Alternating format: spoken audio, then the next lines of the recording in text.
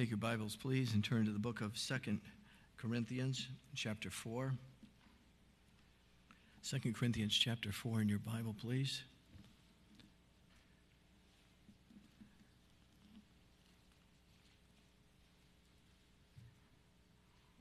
Wide variety of different types of sermons. Hope you're being comforted and encouraged this morning. 2 Corinthians and chapter 4. Start with verse 16, if you'll follow along, please, as I read. Let me start with 15, please. Verse 15, 4:15. For all things, Apostle Paul speaking, are for your sakes, that the abundant grace might through the thanksgiving of many rebound to the glory of God. For which cause we faint not, but though our outward man perish, yet the inward man is renewed day by day. For our light affliction, which is but for a moment, worketh for us a far more exceeding and eternal weight of glory, while we look not at the things which are seen, but the things which are not seen. For the things which are seen are temporal, but the things which are not seen are eternal. Father, I pray as we live in a sin-cursed world, Father, as we live literally in a world sometimes that brings to our lives heartaches, I pray, God, as we see the Word of God and, Father, what our future holds and the things that are now are very temporal. I pray, Father, that you would guide us to look through the now and look forward to eternity. Ask all these things in Jesus' name. Amen. Preparing the message, I was thinking, I don't know why specifically, because it's in Old Testament illustrations, which is not abnormal, but the Old Testament came to my mind, and I was thinking of folks in the Old Testament that suffered heartaches, and sometimes we don't associate the heartaches of the Old Testament saints or the characters of the Old Testament with the heartaches that they had to have suffered. We see the story, and we read this story in the Bible, but we sometimes, personally, I don't always just break down what did that mean to that person. I think of a man by the name of Samson. And when you're a little boy, it's just like, Samson's the man. You love Samson in the Bible, right? You love the story of David and Goliath, but you love Samson. He's just this guy that can just whip anybody, take on a whole battalion of men, and it's just incredible strength and power that he had. And it just, man, what a life of Samson. What a great life it was, so to speak, for him. I thought to myself, what about Samson's parents? If you recall, this was a child that was born, that was a promised child, a barren woman that didn't have any children. And we see this often in the Bible of something that God has something special for that child. And so we see this barren woman. As we see Sarah with Abraham, we see this lady is a barren woman and had no child. And God gave to them a child. They named him Samson, but there was more to it than just that. This child had a Nazirite vow on him. And so there was something that was an expectation that this man was not going to be somebody that was just running in the way of the world, but this is somebody that was going to be somebody dedicated to the Lord. And the Nazirite vow had many things that it carried with it that you were not to do or things you were supposed to do. And then we had this man by the name of Samson that comes along. And one of the first things we realize is that he wants his parents to go down to Timnath and get him a woman. And his words literally are, get her for me. And we find very rapidly that, of course, he knew that going down to the land of the Philistines for a Jewish boy was the last thing in the world he was supposed to do. And then with a Nazirite vow, again, just totally against what he knew to do. And yet has his parents, and we watch the life of this man. And as he goes into his city, almost in many cases, the next verse, it says something in new chapter in the next verses, and he went to this city. And immediately what we find is that he goes to look for a harlot, or he goes to look for some woman. Or we find this, of course, Delilah is probably the most famous of them, but we find in this man that his life is just horrifically lived. When he left a city, they were glad for him to be out of there because he was creating a lot of havoc. The Bible says when he was born and what God's plan for him, and he was going to Timnath, but it makes this statement. It says, they knew not, speaking of the parents, they knew not that it was of the Lord. God had prepared this man in a special way and was using Samson. But if your mom and dad and your son's living this life of debauchery that you expected was going to be a child that was going to live his life for the Lord, but we find a child that in every which way certainly would have been an embarrassment to his family. Can you imagine the heartbreak of mom and dad as they see just the constant lifestyle that he's living with different women that he shouldn't even be with, and just all kinds of things going on in this man's life, that mom and dad would have been at home suffering with wondering what is going on in this boy's life, not knowing that God was using him in a different sort of way. He was a judge of Israel, and during the time of his judge, I think he was judge for 23 years. But during that span, honestly, the Israelites had peace because he was getting all the attention. The Philistines were constantly chasing after him.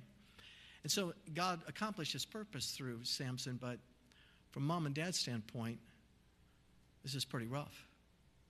And then it all winds up with eyes plucked out, and has basically committed suicide and took a lot of people with him. And I think to myself, the heartache of his mom and dad through these years, wondering when this boy was going to come to God, when was he ever going to live for God, when was he ever going to be the son that we believe God wanted him to be, and the suffering that I can imagine watching their son live such a life of debauchery, doing everything it seemed that he was not supposed to do according to the Nazirite vows, but doing it anyway. I think of David's parents. Your son is the last one brought in. All your older sons are brought in, and Samuel comes to anoint the new king way prior to King Saul dying. But he sent Samson to anoint a new king to follow Saul. Should have been Jonathan, that's Saul's son. But we find that he goes to the house of Jesse. And he goes through the oldest to the youngest. And certainly the first one that comes out, the Bible describes him, that surely this would be the one. When Samuel saw him, it's like, wow, this is definitely the one. Well, what's the Bible say? Man looks on the outward appearance, but God looks on the heart. So the one that looked to be the most obvious, the oldest, and man of stature and all these things was not the one. And one by one, David being the eighth son, one by one he comes down to David, perhaps even a junior high boy who they brought in out of the field. Like, really? Saul is made aware, obviously, eventually, that David was anointed to be the next king. David spends much of his life running for his life from Saul, who was the king, who was hunting him down, I believe, for around 15 years, hunting this man down.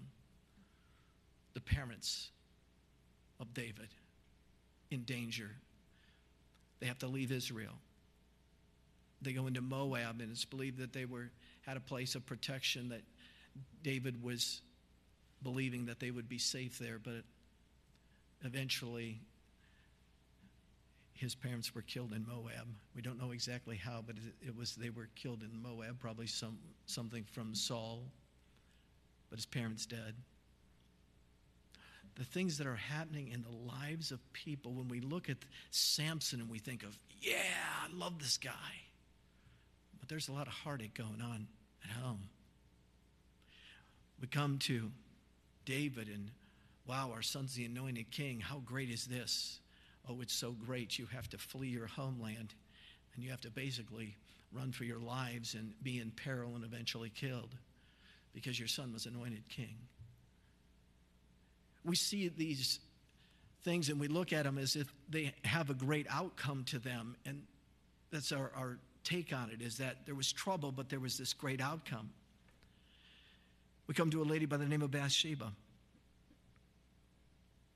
King David should have been at war, but he didn't. He failed to go to be where he's supposed to be, and now he finds himself on his rooftop, and he's looking perhaps downward at another rooftop, and his eyes cross Bathsheba, who is bathing. She's married to Uriah. She lives in the neighborhood where he can see her, okay? This is like the best place you would want to live. You're living close to the king. This man Uriah was one of David's mighty men. Bathsheba is married to one of David's mighty men. What happens? David takes her for all practical purposes. We have, the king who gets what he demands. And so, this lady, in Bathsheba, we think of her negatively, but did not have any choices. Let's face it. This was as much as a rape as you would see, in that you have the king who fetches her. And I look at the Bathsheba as she sees as now she's been with the king, and can you imagine what's going through her heart and life? What's this going to mean? What is my life going to be from here? What am I supposed to do? And then as time rolls on, we know David has her husband killed. I have no reason to believe that she didn't love her husband. I have no reason to believe that they didn't have a nice home. They lived in a great neighborhood, and life was probably a good life for her. And now all of a sudden her life is just absolutely filled with confusion and no doubt heartache. Certainly more losses in her life as time went on, as we know. But many losses in her life, and I think it looks like Bathsheba, everything worked out for you. You're married to the king, and your son Solomon becomes the king eventually. But understand that there's a lot of heartache in this lady's life before any of those things happen. We look at these lives and we look to the good, what we think is somewhat of a good outcome, but it's not always that way for the whole family. We look at this man Job and his wife. There's really no words. The Bible explains it very, very well, but the loss of all their children, the loss of all their belongings, everything gone. And sometimes we look at Job's wife and we think, oh man, this lady is, she tells Job, curse God and die. She lost 10 kids. I don't know how many grandchildren she lost. I don't think it's completely unreasonable that she said that to her husband. Can you imagine having lost not just your possessions and everything you had? Everything was gone, but all your children are gone. And what do we think of? Well, yeah, but Pastor, she had 10 more kids. She still lost all these. It didn't take that away. We look at it, he got more wealth than he had before. It doesn't eliminate what happened in this lady's life and what the losses for her were. Job and his wife, what tremendous loss. And we look at, but they got 10 more children. They got twice as much wealth. A lot of heartache between those two. Naomi, she leaves with her husband as she follows her husband out of the land of Israel. And we find that she loses her husband, both of her sons marry, and both of her sons die. Of course, you know the story of Ruth, and Ruth returns with her. And we see the story, and we see the end of the story because we have the scriptures and we have the whole story. But understand, this woman is not living the whole story with knowledge of what it is before she gets into it. She's living this out, but she loses her 2 sons and her husband all die in Moab. And now here she is. She's coming back with her daughter-in-law. She's lost everything. Lost her family. And we come back and we say, yeah, but, and yeah, there's a phenomenal but to it. And that is this. David becomes her grandson. King David is her grandson, Naomi's grandson. And we think, wow, that's awesome. And it's amazing how God works everything out. But there's a lot of details between that and God working everything out in our lives. All of us are going to suffer the tragic stories that we see of the Bible that appear to have some favorable outcome. We have the benefits of the whole story in the scriptures. This morning you're sitting in your seat, and across the room, There's a wide variety of heartbreak. Some of it may have happened to you when you were a child and you still are struggling with it. Variety of things from childhood through adulthood to losses that are very painful. And we see these things, and every pew, every chair, I should say, every row is going to have, if you were to tell us of the deep heartaches that you live with, we would be shocked. We wouldn't know it. And there's many people that are suffering with these deep heartaches that are unexplainable, that occasionally crop up and perhaps knock you off your feet. We know that someday we'll see it, but you're saying, Pastor, I can't see it yet. I can't see it yet. It's in my heart. It's in my mind. It troubles me. And I know that God works all things together for good to those that love God, to those that are called according to his purpose. But I'm not there. I believe the verse, but I can't see it, Pastor. I can't see it. I see the outcome in the Old Testament, and there is some favorable outcomes, but I'm not there yet. I can't see the favorable outcome in my life. 2 Corinthians chapter 4. Maybe you recognize that God is working in your life, but he has not removed the memories and the pain. 4:16 through 18 of 2 Corinthians says, "For which cause we faint not. But though our outward man perish, yet the inward man is renewed day by day." Paul uses these words, "For our light affliction, which is but for a moment, worketh for us a far more exceeding and eternal weight of glory." Verse 18, "While we look not at the things which are seen, but at the things which are not seen. For the things which are seen are temporal, but the things which are not seen are eternal." It's an amazing thing that Paul says here. When I think of the Apostle Paul, I know that amazingly painful, incredible number of them, things that happened in his life. The beatings that he took, he says, in the water, all these things that he was over in peril, in night. I forget how many times he said beatings that he received. This man is no doubt scarred up, beat up, and it's in just terrible. And if you read his list of things that happened in his life, it's just an endless litany of suffering and pain, one thing after another in the Apostle Paul's life. And none of these things, when we read the list of all the things that Paul would list in his resume of what has happened to him and the afflictions that came in unto him, you would look at every one of those things, and I would tell you, oh, that's not a light affliction. He calls them light afflictions. And I would look at it and say, well, Paul, 30 stripes is not light affliction. That's not good. That's not a light matter. All these things that happened to the apostle, none of them that I find are light. I would run from all of them. And yet he would tell us that it's a light affliction. And the reason he calls it a light affliction is this phrase,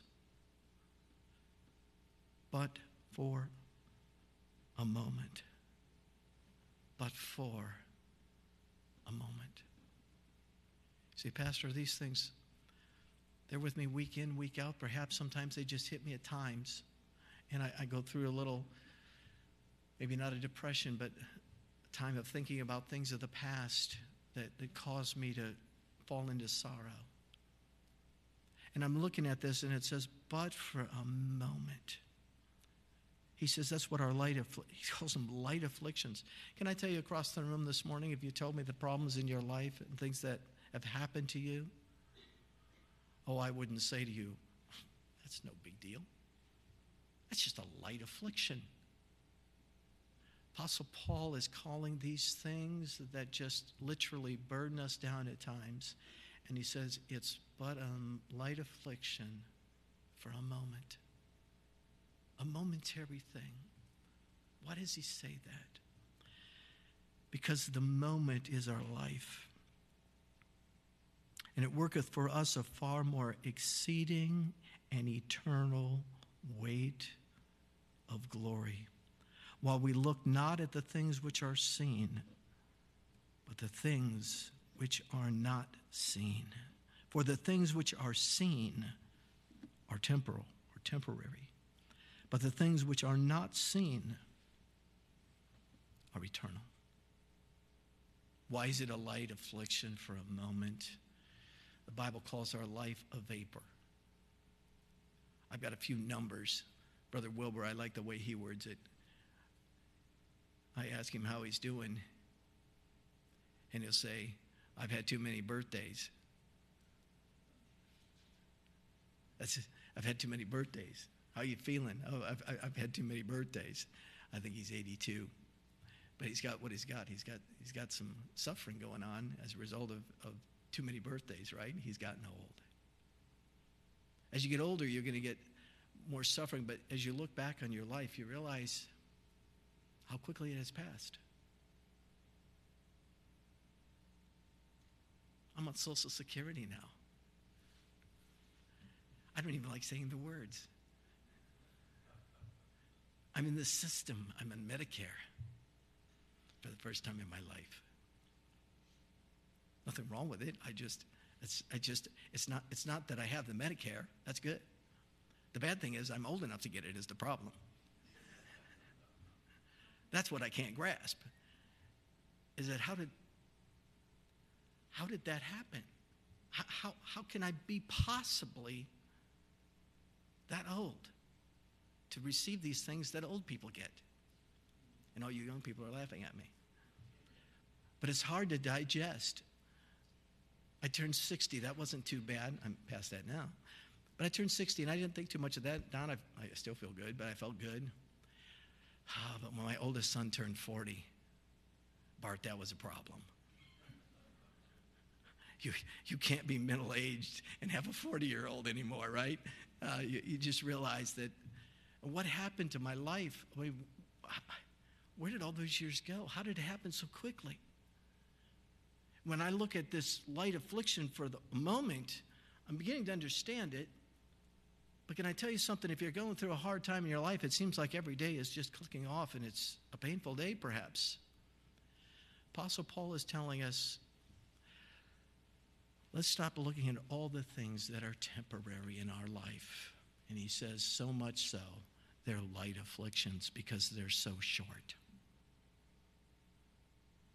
If you were going to go in for a surgery and the doc said, we're going to do this, that, or the other thing, and you'll be on your feet and everything will be fine, 2 weeks you'll be back to normal. We'd say, oh, good, no big deal, right? 2 weeks. If you go in and you say, well, it's going to take you probably 6 months to a year to really get back to normalcy, you're thinking, oh my goodness, how am I going to do that, right? It's such a long span to us. Apostle Paul is reminding us that as we look back at time, it moves very, very rapidly. Even you younger couples, as you look back, how quickly your children are growing up as you look at them, like, wow, it seems like what happened, I just feel like they were just a baby a few days ago. And it moves quickly. May I remind you this morning that life is very, very short. As I said, the Bible calls it a vapor. It just comes out of the little dispenser, a little fog, and gone. And that is the way our life is. It's very short, very fast. And those things that bring us great heartache, Apostle Paul says they're light. They're light afflictions. You say, boy, this is not light, but in light of eternity, they're light afflictions. May God give us the grace to go through the things that he calls light that we know in our lives are not light. They're very difficult. We look at the things which are seen, but we need to look at the things which are not seen. For the things which are seen are temporary. They're very temporary. And the things that are eternal is where we will really spend our lives. I love to think about heaven. I can't remember who it was, but I was talking to somebody about it this week, about heaven. It's the first time in your life you'll ever really feel at home. when you arrive there, everything will be like, wow, this is perfect. This is perfect. You ever buy something, you really like it? Or when you get to heaven, understand that everything that you longed for in life, that just seemed to be always out of our grasp, will no longer be that way in heaven. The realities of heaven will be the first time in our lives as Christians that we're going to say, wow, I'm home. I'm home. What a day that will be when our Jesus will see. And the temporariness of life will begin to be understood by us because we'll be home. All the things that you ever desired in this world will be instantly met and surpassed, and you will literally be fulfilled in every way. You'll come to know the Lord and Savior Jesus Christ, not by faith any longer, but by sight. You know what a day that will be, just to be able to say, wow, Jesus, you're really here in heaven and I'm with you. Can you imagine when you lay your eyes on him and you're there? What a day that truly will be when our Savior will see. We look at things right now, and they're very hard. Paul says it's a light affliction because it's so short in light of eternity. Believers, let's live a life of faith. Theodore Steinway said this: it is the 42,000 pounds of pressure exerted on the 245 strings of the piano that create beautiful harmony. You're going to have some pressures in life. At times, your life afflictions will overwhelm you. You'll be reminded of them at times. Sometimes you may feel like your affliction is an anchor of despair. But by God's grace, a song. Ladies and gentlemen, the songs of God are so valuable. Love them, sing them, know them, memorize them. A song in the night when everything is collapsing. I want to be at work at night, years gone by. It becomes somewhat despondent. I always had one song I plugged in. It was about the resurrection of Jesus Christ. And I found that the songs of resurrection about Jesus Christ, I don't know, there's something about Satan's got a real problem with those songs. And he doesn't stick around when you're singing about the resurrection of Christ. And I can remember just singing along with the cassette tape back then about the song of the resurrection, and realizing that Satan couldn't get out of there quick enough. Find a song. David, we went through the chapter, it felt like a book, right? Chapter 119 of the Psalms.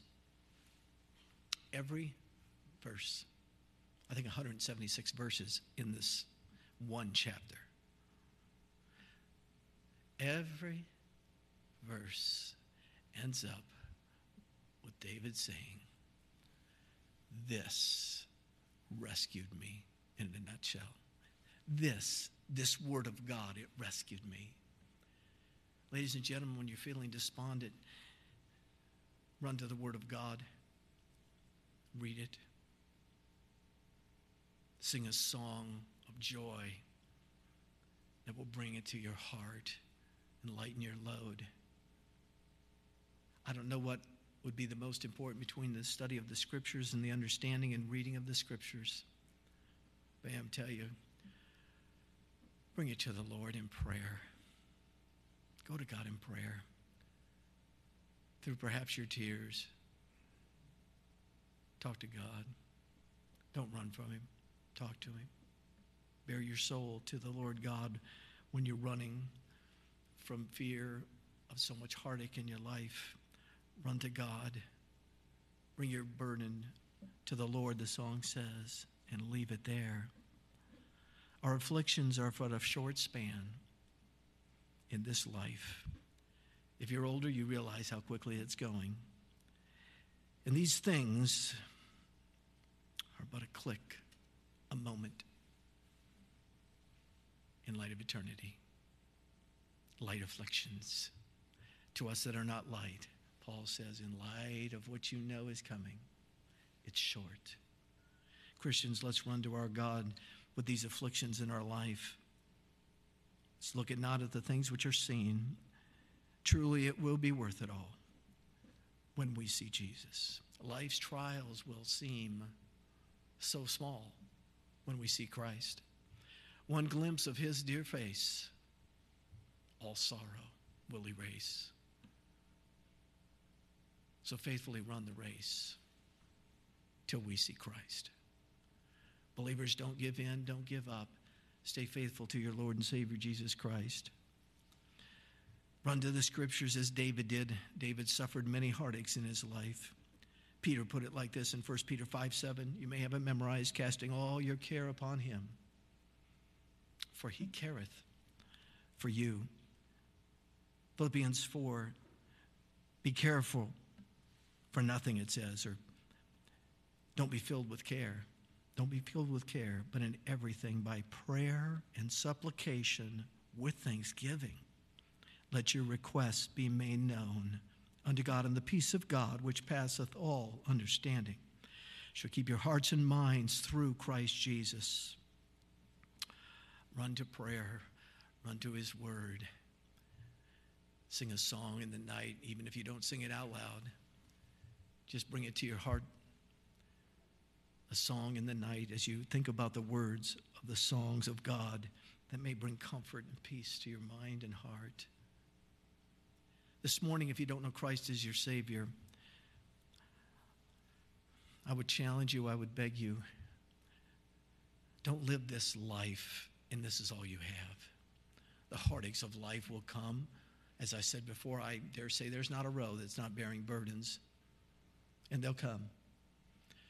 But in Christ, we know that our future is secured in heaven, and all of these things that seemingly aren't going our way will be soon forgotten, and we'll be in eternity with God. Don't miss that. Receive him today. Know God. Trust him as your Savior. Certainly you're escaping hellfire, but it's far more than what you're escaping. It's what you're getting.